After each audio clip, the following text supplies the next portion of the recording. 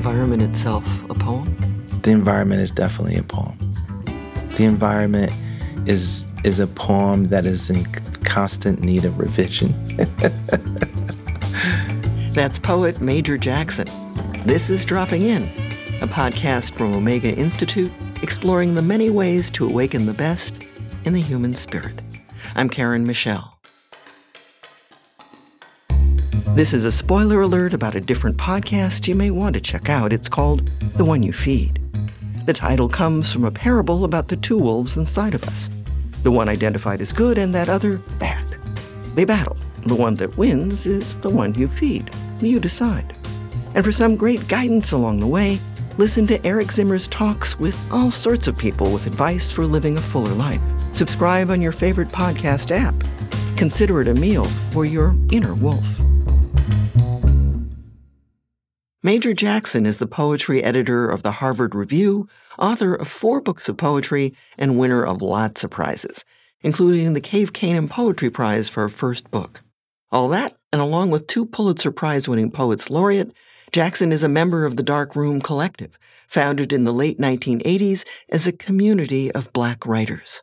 Jackson was invited to teach and read his work at Orion Magazine's Environmental Writers Workshop, hosted annually at Omega Institute in New York's Hudson Valley. Orion brings together fiction and nonfiction editors and writers to share their work and experiences. The first night of readings, in a building off in the woods, inspiration showed up just outside the glass doors when a black bear emerged. Though Major Jackson's poems describe a very urban experience, he also alludes to nature, whether as described in a book he read or experienced through the windshield of a car he's in, as it was with his first poem of the evening. We were coming from a dinner party and a bear crossed our path, and we just stopped and turned off the lights and just marveled at the moment. It's called The Romantics of Franconia Notch. Matthew Dickman and I are fond of resurrecting the spotted faces of state troopers and small-town police we've met over the years. We love their melodrama, the way they peel their aviators in the rearview mirror of my Jetta as they approach the car like shy teenagers on a first date. Then doff their stiff brim hats with their yellow braids. There was the pastel-loving cop in Eugene, fond of Art Deco motels in South Beach, and the comic book fan in Littleton, New Hampshire, who unlatched his gun holster, and the one tormented by Goethe's propositions and thus let us choral-like through a few hymns before issuing a roadside warning in Randolph, Vermont. When they asked us where we're going, we almost always respond, to the town square, of course, to give the park back to the wretched men in their brown bags of sorrow.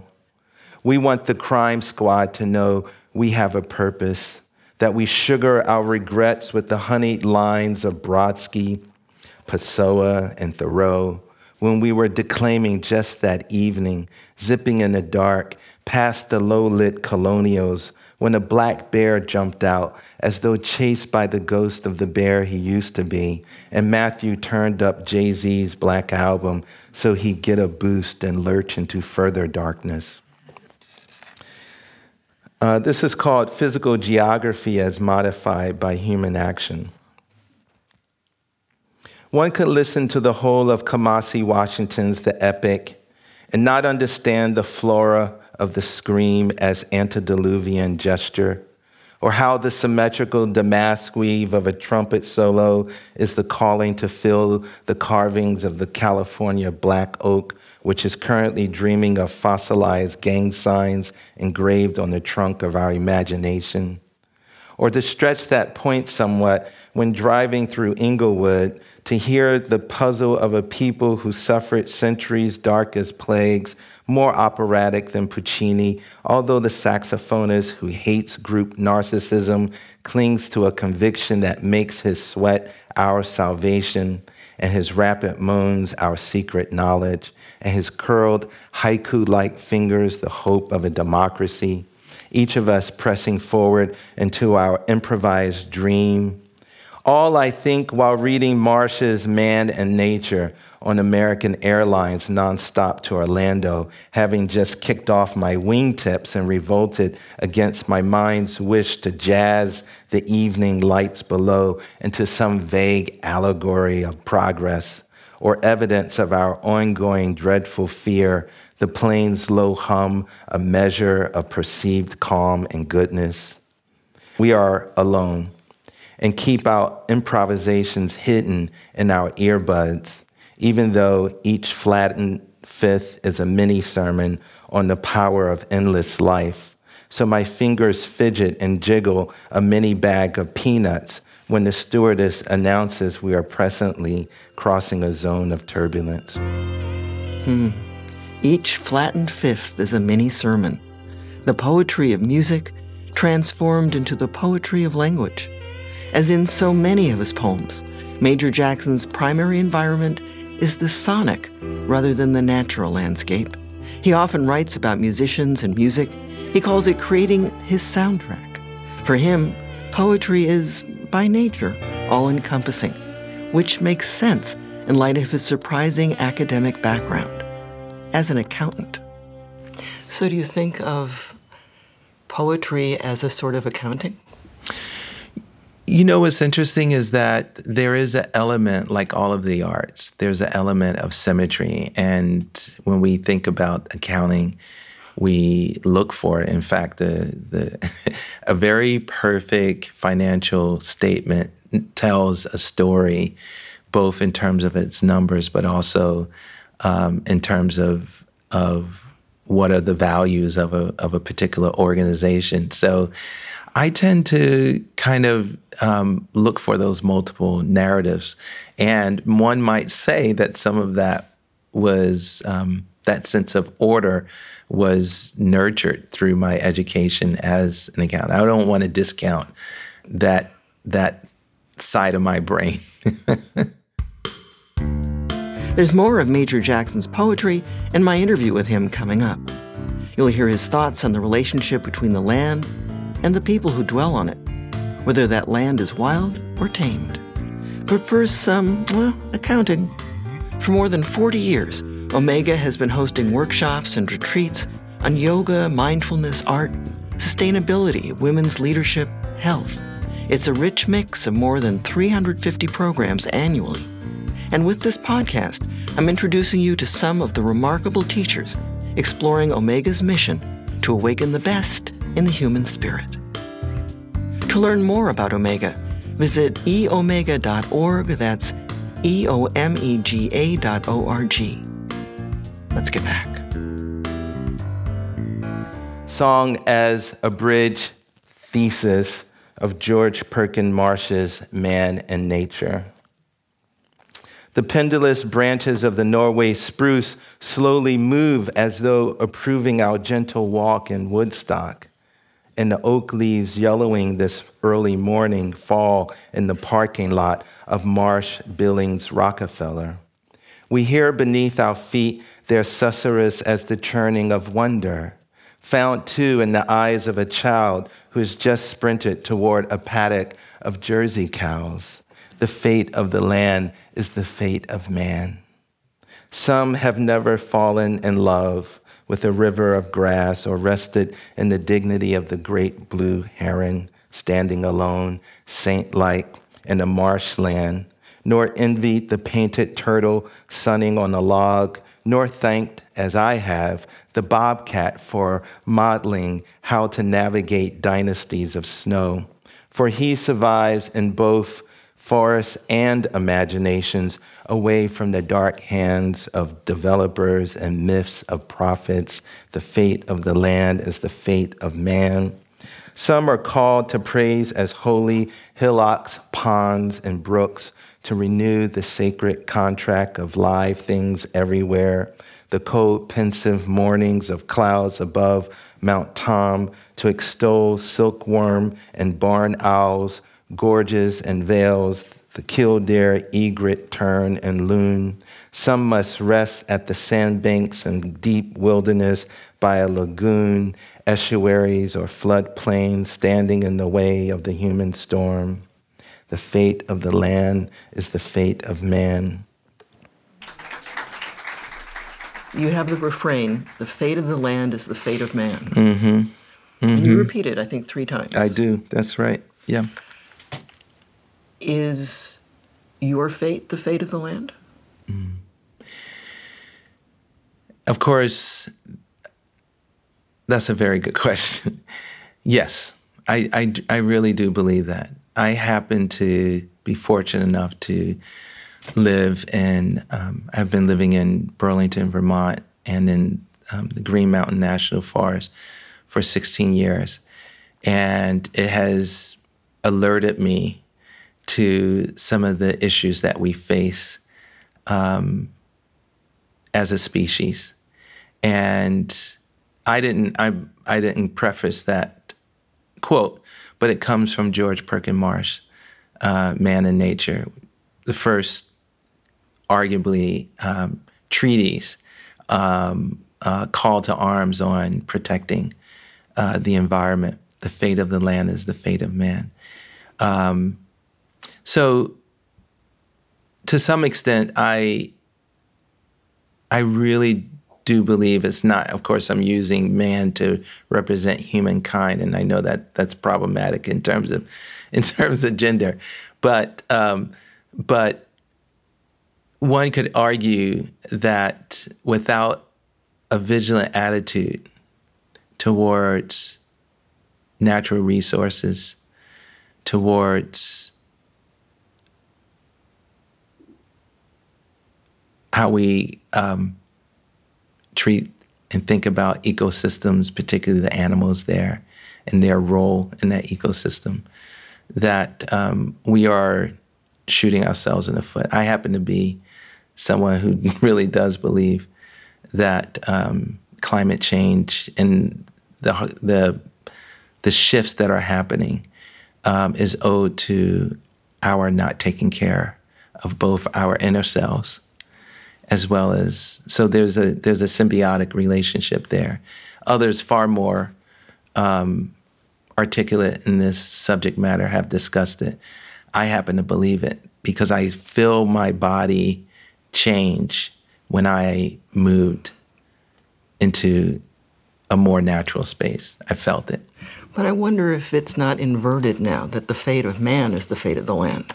Because as more people are becoming urban again, moving back into the cities, they're destroying the green space to build more apartment buildings. Yes, yeah, and that's what I meant earlier. Even in a college town like Burlington, Vermont, you see some of the farmland give way to, and these farms are, Vermont prides itself on farm to table. Well, soon enough, it's just going to be tables and not enough farms to support our appetite. So I think, having a balanced perspective on these particular matters, I think is crucial and essential. I realize that poem is engaging in polemics, but it comes from an earnest belief. Rembrandt took the best selfies.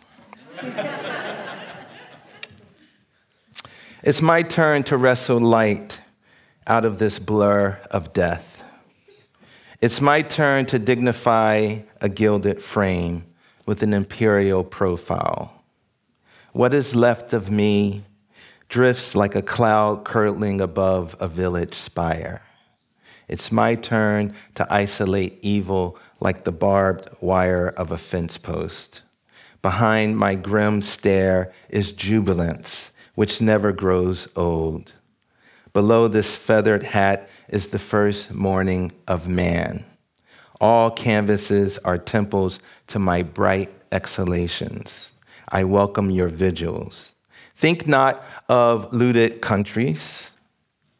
Think not of the tyrant's clammy grasp of your hand.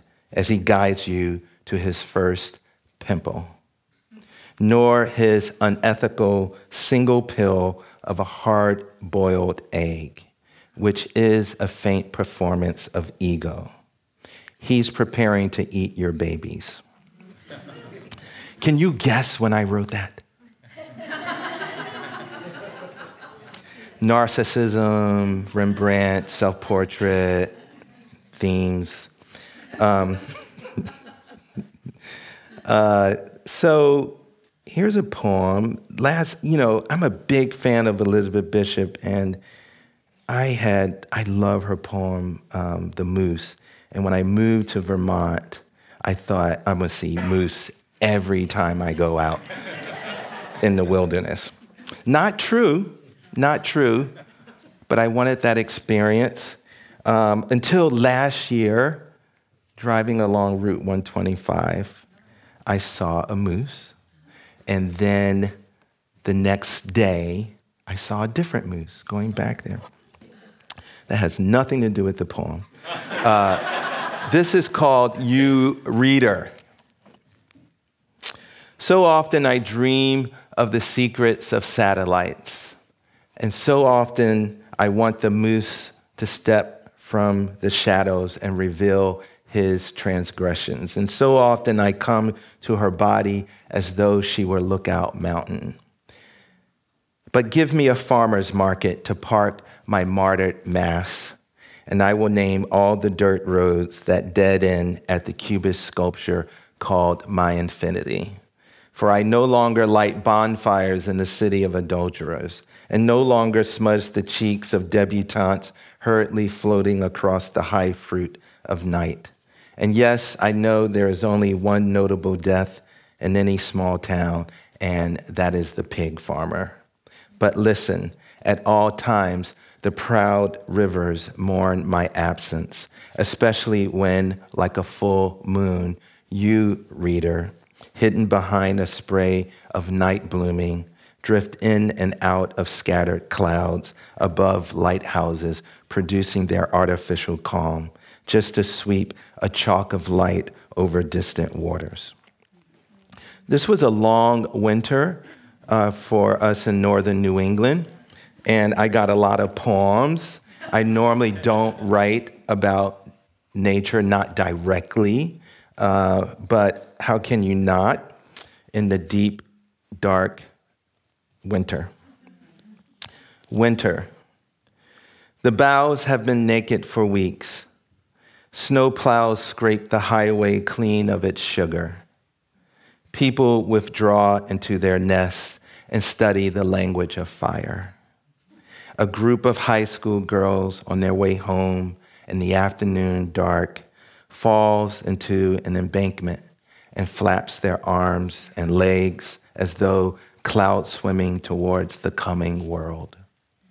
The blank silence of dead earth forces us to gaze up, harvest the black music that belongs to all the eyes in the future who will also turn to the spheres and study too whatever light to fill their emptiness. Now, you're at an environmental writers conference.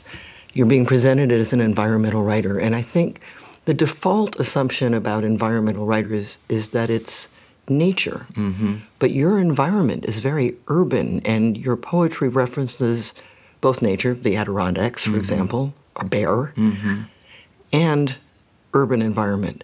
Do you see a difference in terms of when you write about the environment, does it matter whether there are paved roads or no roads? Landscape is in us. And so wherever we travel, we bring that consciousness with us. For me, it's in my poems. And so if we're going to talk about environment, we have to stretch out ideas of what we mean by the environment, what we mean by natural spaces, because those are as much emotional and interior as they are exterior, and what we come to accept iconically as that particular literature that pays attention, quote unquote, to the terra firma, the earth, and its inhabitants, its creatures. fortunately for me and a number of friends who grew up in the city and write about the city, many of us are the descendants of families who came from the South and have very strong connections. My family hailed from Nashville, Tennessee, and Louisville, Kentucky, and small towns in between, and on my father's side, Georgia and the Carolinas. And so summers was an adventure in changing landscapes and even relationship to time, I would say. One very much slowed down. So I guess that's what I mean, is that those memories, those impressions are still there, and they all intermingle. Is the environment itself a poem? The environment is definitely a poem. The environment is a poem that is in constant need of revision. I hope you'll keep an ear open for the next episode of Dropping In for a different perspective on poetry and the environment from Orion's Environmental Writers Workshop with Anne Haven McDonald. She lives and teaches in the American Southwest, desert lands. I've never seen a bear bared to air, skinned to a pearled blue, the color of inside shells or secrets. Dropping In is a presentation of Omega Institute, dedicated to awakening the best in the human spirit. If you like what you hear, tell your friends and leave us a review on Apple Podcasts. It helps new ears find us.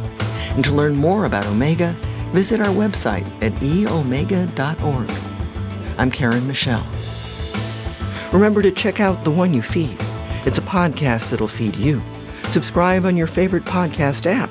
And to learn more about the show, go to www.whenyoufeed.net. Dropping In is produced and edited by me. The music and mix are by Scott Mueller, and Rob Harris is the executive producer. Thanks for dropping in.